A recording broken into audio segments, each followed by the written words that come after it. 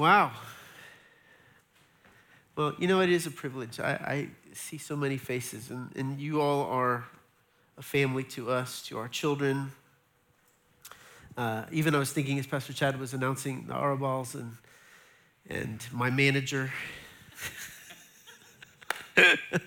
Joanna.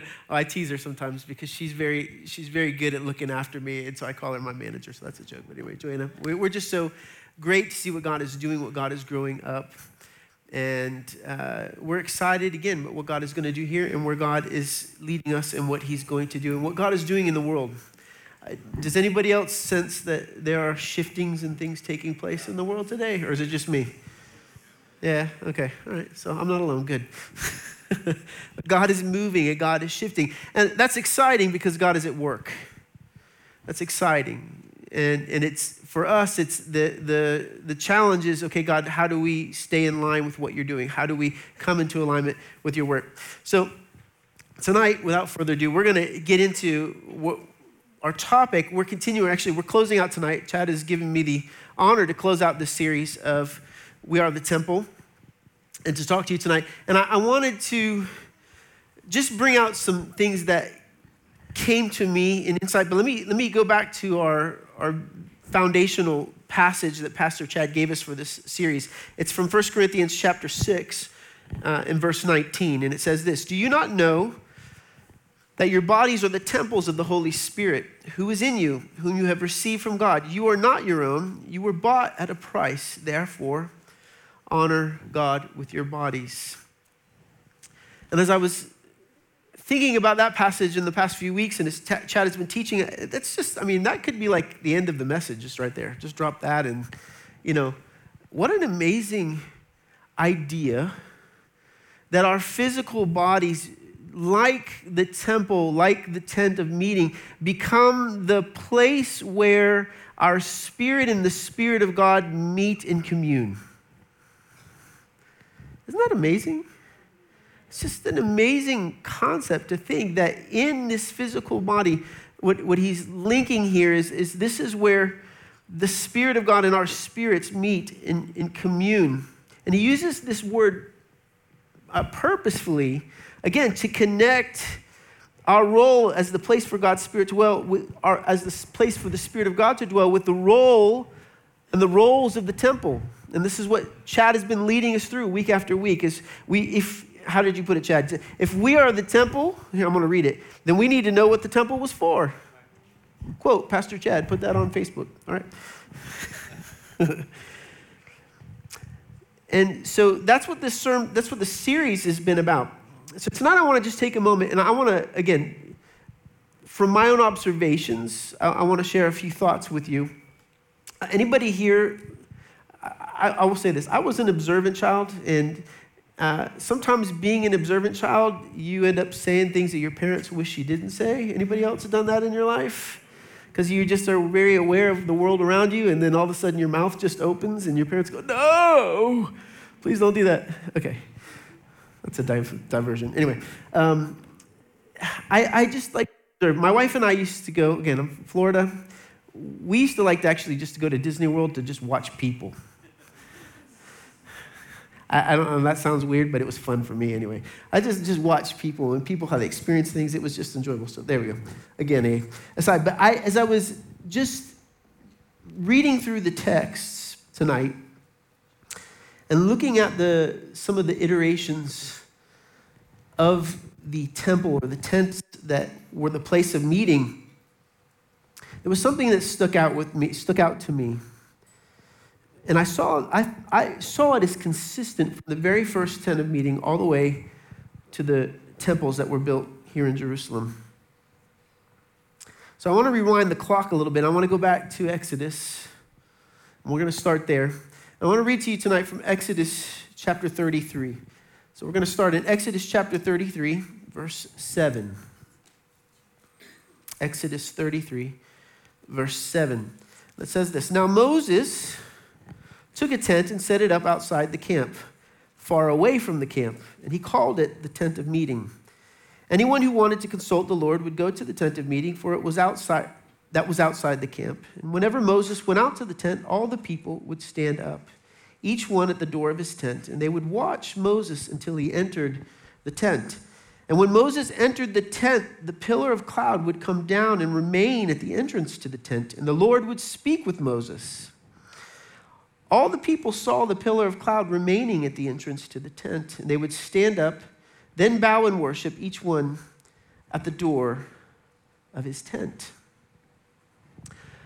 Now, for me, this is just a vivid picture. Can you see it in your mind? Can you see this? Moses is walking out of the camp, and the people are like, hey, where's he going? All right, we're watching.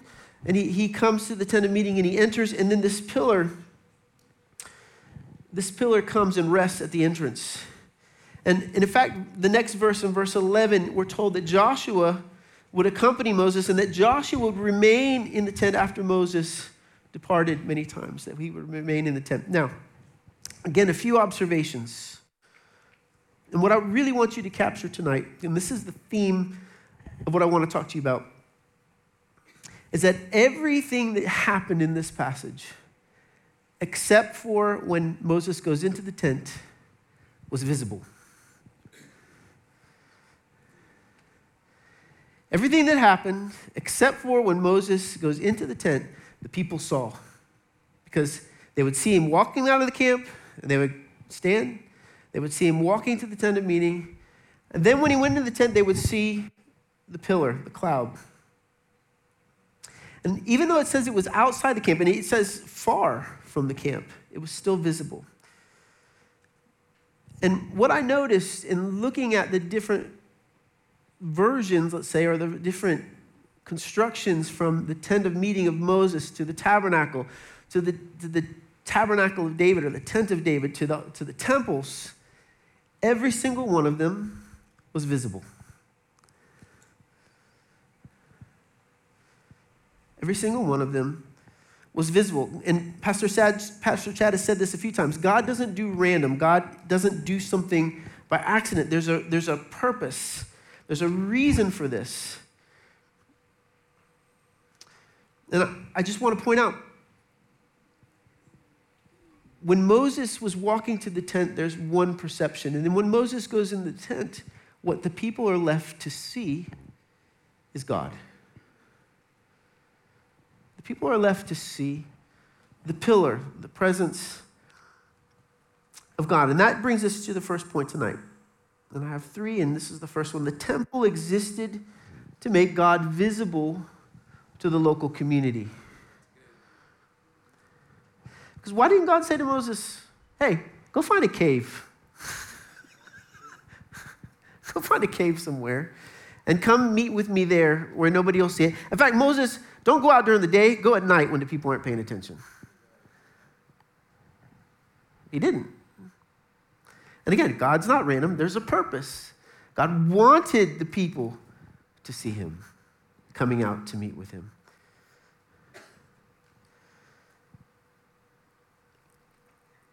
And this has to do with the calling of Israel. And we're going to talk a little about this a little bit more as we get into this message a little more. Because the calling of Israel was to be a light to the nations. They were to be visible. Again, we'll come back to that. God wanted the people of Israel to see Moses coming to meet with him. God wants our coming to meet with him to be visible to the community around us. And that's our theme, is we are the temple. God wants our meeting with him to be visible. We are to make God visible to the local community, to our children, to our families, to those close to us. You might say, how do we do that? We're going to talk a little bit at that at the end. Someone might say, well, wait a minute. Pastor Vaco actually mentioned this in the offering. Aren't we supposed to do stuff in secret?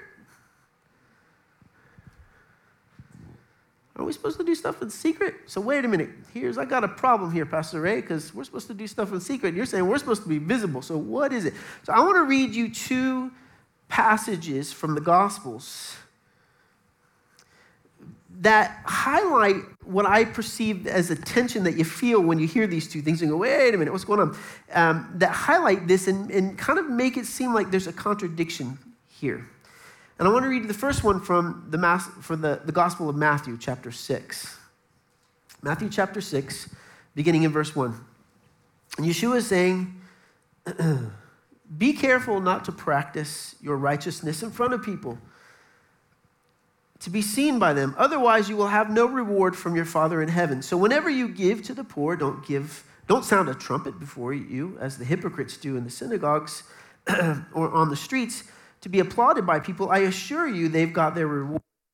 But when you give to the poor, don't let your left hand know what your right hand is doing, so that your giving may be in secret. And your Father who sees in secret will reward you. And then it continues in verse 5. Whenever you pray, you must not be like the hypocrites, because you love to... Oh, lost me. There we go. Because you love to pray standing in the synagogues and on the street corners to be seen by people. I assure you, they've got their reward.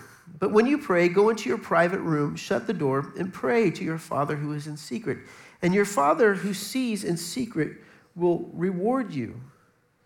And so we read these passages, and we get this idea, again, well, we shouldn't do anything visibly. We should be operating our faith in private, in secret. But then, let me read you another passage of the words of Yeshua in Luke chapter 8. It's also found in Mark chapter 4, verse 21. This is Luke 8, verse 16. Yeshua said, "No one, after lighting a lamp, covers it with a basket or puts it under a bed, but puts it on a lampstand so that those who come in may see its light." So we're going, well, which is it, Yeshua? Am I supposed to be visible or not visible? Huh? What? I don't understand here. What's going on? And this is actually where this picture of Moses walking out to the tent of meeting is just beautiful to me.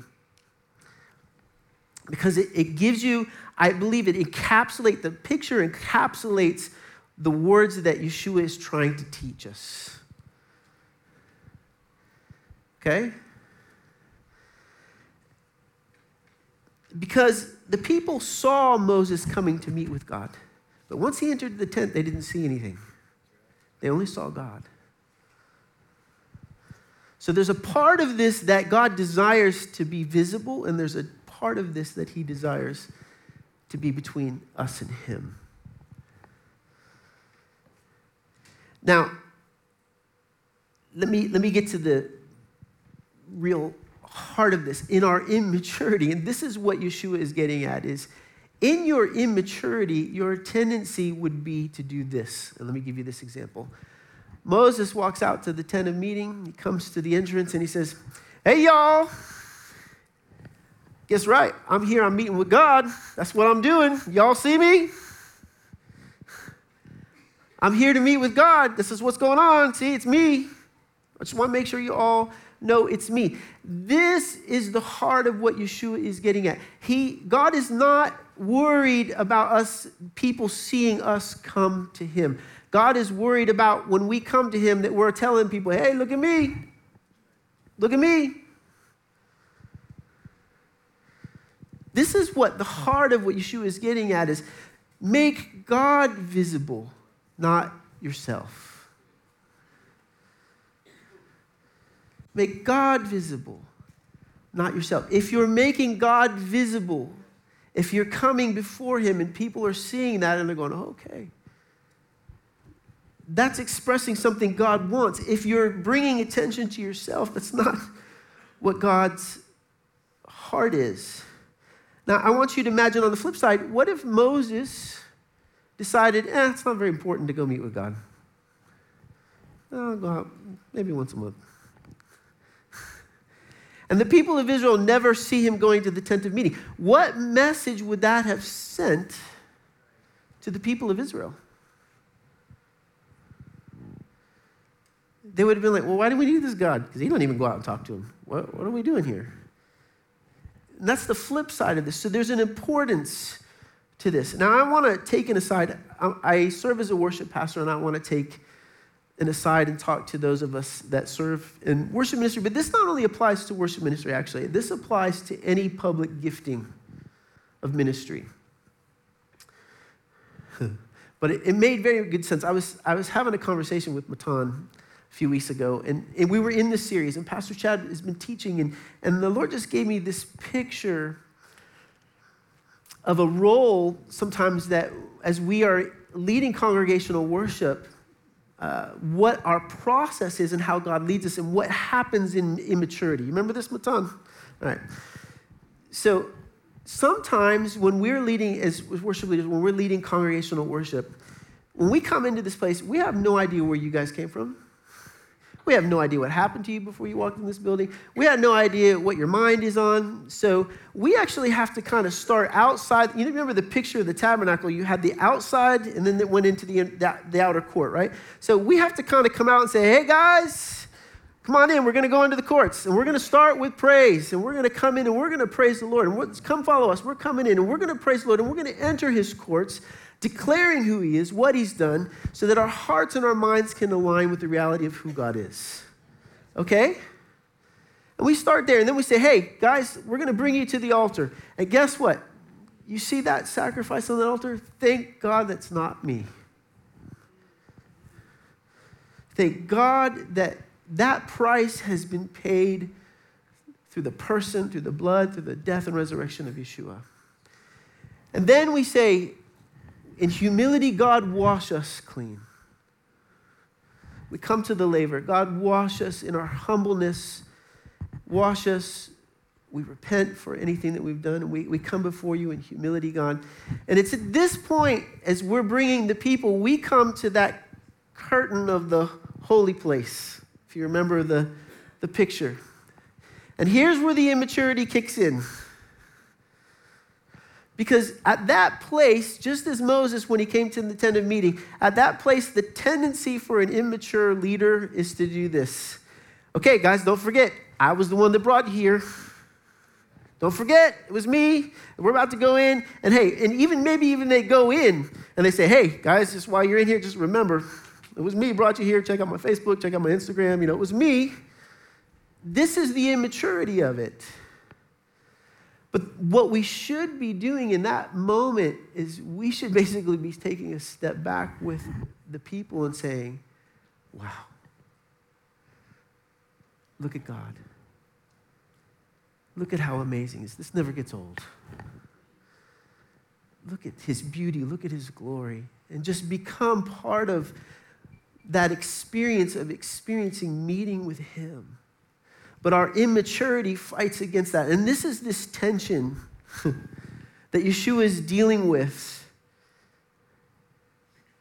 of make God visible. Bring people to God. Make God visible, not yourself.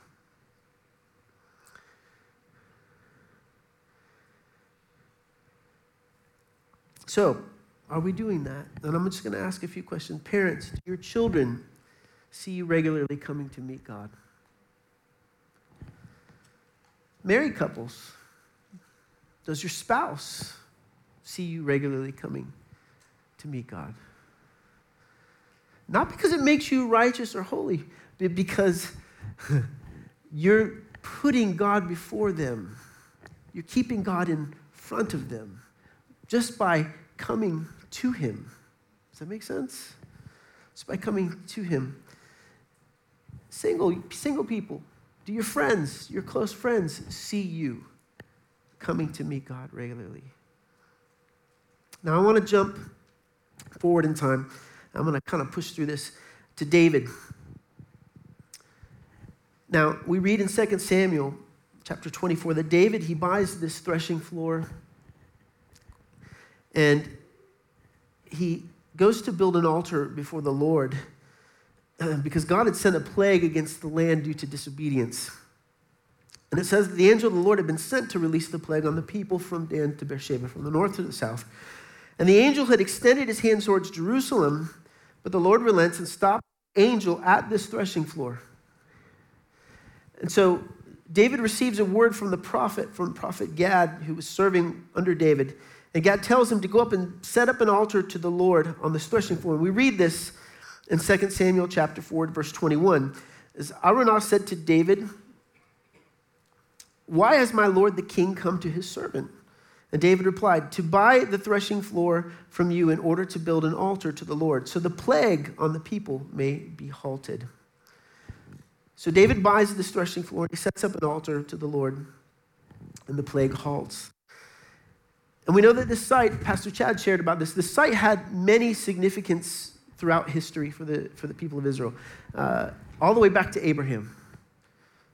So there was a historical connection to this place. And later we read that David decides in his zeal to bring the ark to Jerusalem, he puts a tent there on this threshing floor, and he puts the ark of the Lord. In 1 Chronicles chapter 16, it says this, they brought the ark of the Lord and placed it inside the tent David had pitched for it, and they offered burnt offerings and fellowship offerings in God's presence. Now again, this is another observation. Guys, can you put the picture up? Okay, so this is a picture of the city of David at the time of David, and you can see his palace there and the entrance there. And then the tabernacle, the tent, is all the way there on the top right corner, as you see, okay? And Jerusalem was an amazing city because on both sides you had these natural valleys that gave a help of protection because an army would have to come up to fight on these other sides, on the southern part of the city. So it was most vulnerable at the north, right? Now, I am not a military strategist, nor am I trained in archaeology. So I'm just gonna make something that observed for me is common sense, okay? If David wanted to protect the ark, the place that he put it makes absolutely no sense.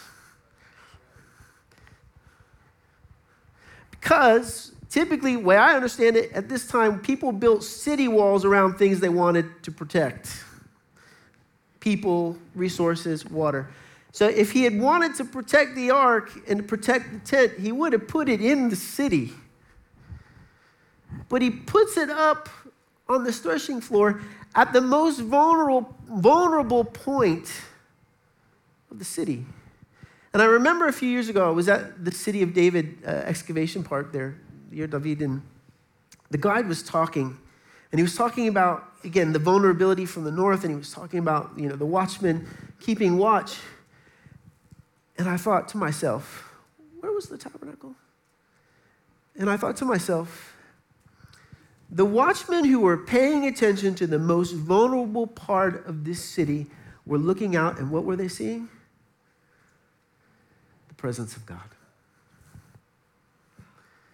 Now, you may think that's an accident, but again, there is no logical sense for him to put that there if he wanted to protect it. So which tells me he didn't think it needed protecting.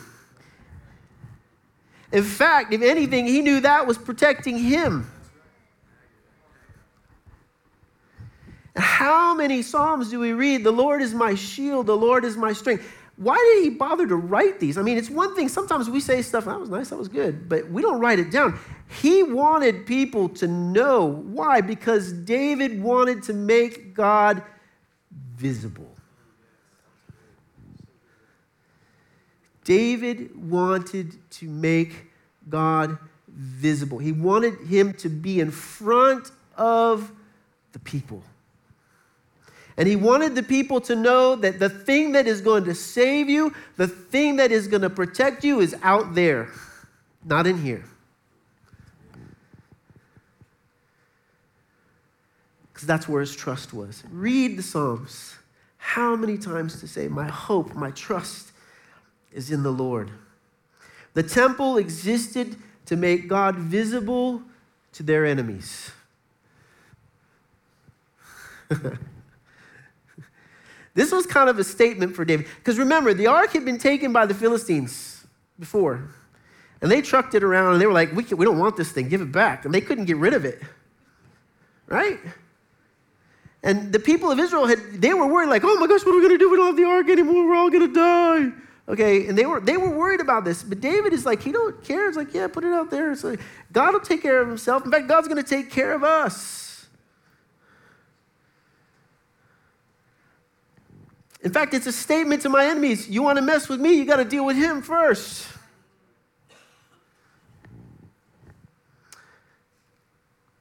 So the temple, this tabernacle in this context, existed to make God visible to the enemies. Now later, Solomon would build walls, and he would build a retaining wall around the temple. But guess what the difference was? Because in the time of David, the Levites were not doing their work in this place. But later, when the Levites come and they restore the Levitical practice, God had ordinances to protect the people. And they had to be reestablished. So things were put back in place actually to protect the people. So the walls and the things that were put in place were later put in to basically reinstate the separation that God demanded for the Levites. They were separate. They were holy. Their work needed to be separate from the people. So that comes later. So our enemies need to be reminded it's God who fights for us. We need to be putting God in front of us, putting God visible in front of us. We sing a song here. When I fight on my knees with my hands lifted high. The battle belongs to you. God, it's you that goes before me. And finally tonight, I want to close with this thought. That when the people of Israel entered the land that God had promised them with Joshua, there was a new calling on them. Because God said, when you enter your land, you're going to have a responsibility. And that was, again, we said this earlier, to be a light to the nations. So they were called to have this visibility as a meeting place with God. And so in that context, in that calling, Israel was called, just as the temple was made to make God visible to the nations. I've been reading in Ezekiel, my own time, and this passage just popped out at me a few weeks ago. Listen to this from Ezekiel chapter 5, beginning in verse 5. This is what the Lord says. I have set this Jerusalem in the center of the nations, with countries all around her, but she has rebelled against my ordinances and more wickedness than the nations, with more wickedness than the nations, and against my statutes more than the countries that surround her. For her people have rejected my ordinances and have not walked in my statutes. God put them there intentionally. He put them in this city. He placed them in this city with the intention of you are going to be smack dab in the middle of the nations around you, and they're going to see you. I want them to see you. I want you to make me visible to them. Because God always intended to bring the nations into his kingdom. A few weeks ago, Pastor Chad taught on the theme of house of prayer, the temple as a house of prayer, and he shared a story from Yeshua. And I want to read it to you again here from Matthew 21, verse 12. This is Matthew 21, beginning verse 12. Yeshua went into the temple complex, and he drove out all those buying and selling in the temple, and he overturned the money changers' tables and the chairs of those selling doves. And he said to them, it is written, my house will be called a house of prayer, but you are making it a den of thieves. Now, Yeshua here was quoting Isaiah 56, and it says this, I will bring them to my holy mountain, and I will let them rejoice in my house of prayer. Their burnt offerings and sacrifices will be acceptable on my altar, for my house will be called a house of prayer for all nations. This was a purpose. They were to be a light to the nations. They were to be here to make God visible to the nations. And this is what was interesting to me as Pastor Chad was sharing a few weeks ago on this theme. Why was Yeshua so passionate when he goes in and he turns over the tables? Now, we know that the temple complex at that time, as built by Herod, was the biggest it had ever been. It had been grown. There was a lot of public spaces. But outside the court of the men was what was considered the court of the Gentiles, or the court of the women, outside. And then people from the nations were allowed to come into this place and to meet God. And what I understand and what I believe to be true is that these money changers had started to set up shop in this outer court. Who cares about the Gentiles? Whatever. Who cares? We'll set up in this space. We can use it, repurpose it. We'll have. And they had begun to set up shop in this outer court. And the reason why Yeshua was so frustrated is he said, you are denying your own calling because in this place you're preventing the people from the nations that would come to have the ability to see God. All they see is what you're selling.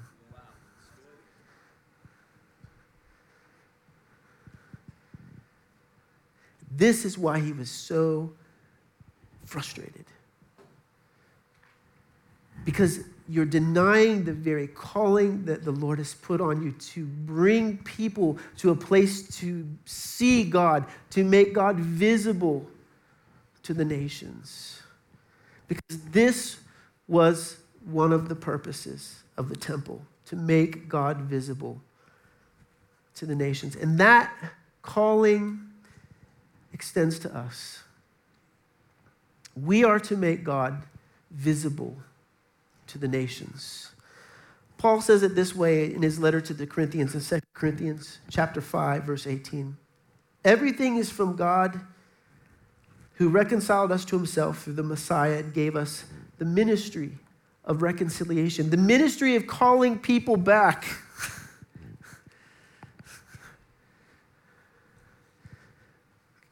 The ministry of reconciliation. Therefore, we are ambassadors. You know what an ambassador is? Brother who worked for the embassy here. The ambassador represents the place you come from, as if it was the president or the top leader of that country, right? Yeah. We are supposed to look like him. We're ambassadors. This is our calling. We are ambassadors for the Messiah, certain that God is appealing through us. We plead on the Messiah's behalf. Be reconciled to God. Let me show you him, that you can be reconciled to him. Let me make him visible. So we are called to be representatives of God in the world around us. And I want to just recap tonight. We're called to make him visible. Him, not us. We're called to make him visible in our local community, in our families, in our congregations, in our relationships. We're called to make him visible. We're called to make him visible to those that would be opposed to him. Not only for the sake of challenge, but for the sake of see what you're opposing. Make sure you know what you're coming up against. And we're to make him visible to the nations. So how do we do that? I just want to recap some of the places we've been in this journey of this study. We call people into his courts. Say, come with me. Let's come before the Lord and let's praise him. Let's go meet with him. We call him and we remind them of the altar, the great sacrifice that was made for us. We come humbly before the Lord with repentance at the laver. We aspire to look and carry the essence of the Messiah with us in our daily lives.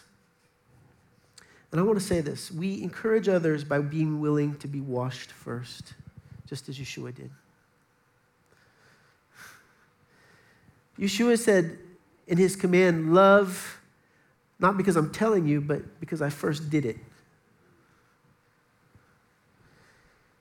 So we should come with that willingness to say, I'll go first. I'll go first. Come before you, Lord, to be washed by you, Holy Spirit. And we spend regular time partaking of the bread of his presence, what Pastor Chad taught us last week. so that his glory is visible upon us and in us. We facilitate and we participate in making a place for regular incense to be offered up before the Lord through prayer, through intercession. We receive the light of his revelation. We declare that to those in the darkness. This is our calling. Our desire should be for the people to see the cloud. When we walk into that meeting and the tent closes behind us, you don't need to see me anymore. You just need to see him. Because that's what's important. Our desire is for people to see the cloud. We want to make him known. We want to make him visible. Amen? Amen. Can I pray for you tonight? Amen. Father, we thank you so much, Lord, for your intentionality in all of these things, Lord, the things that you established, the things that you created for these various places of meeting with you that we can learn from, that we can understand your desire for us, your purpose for us in our life, Lord, your calling upon us as a people, as individuals, as families.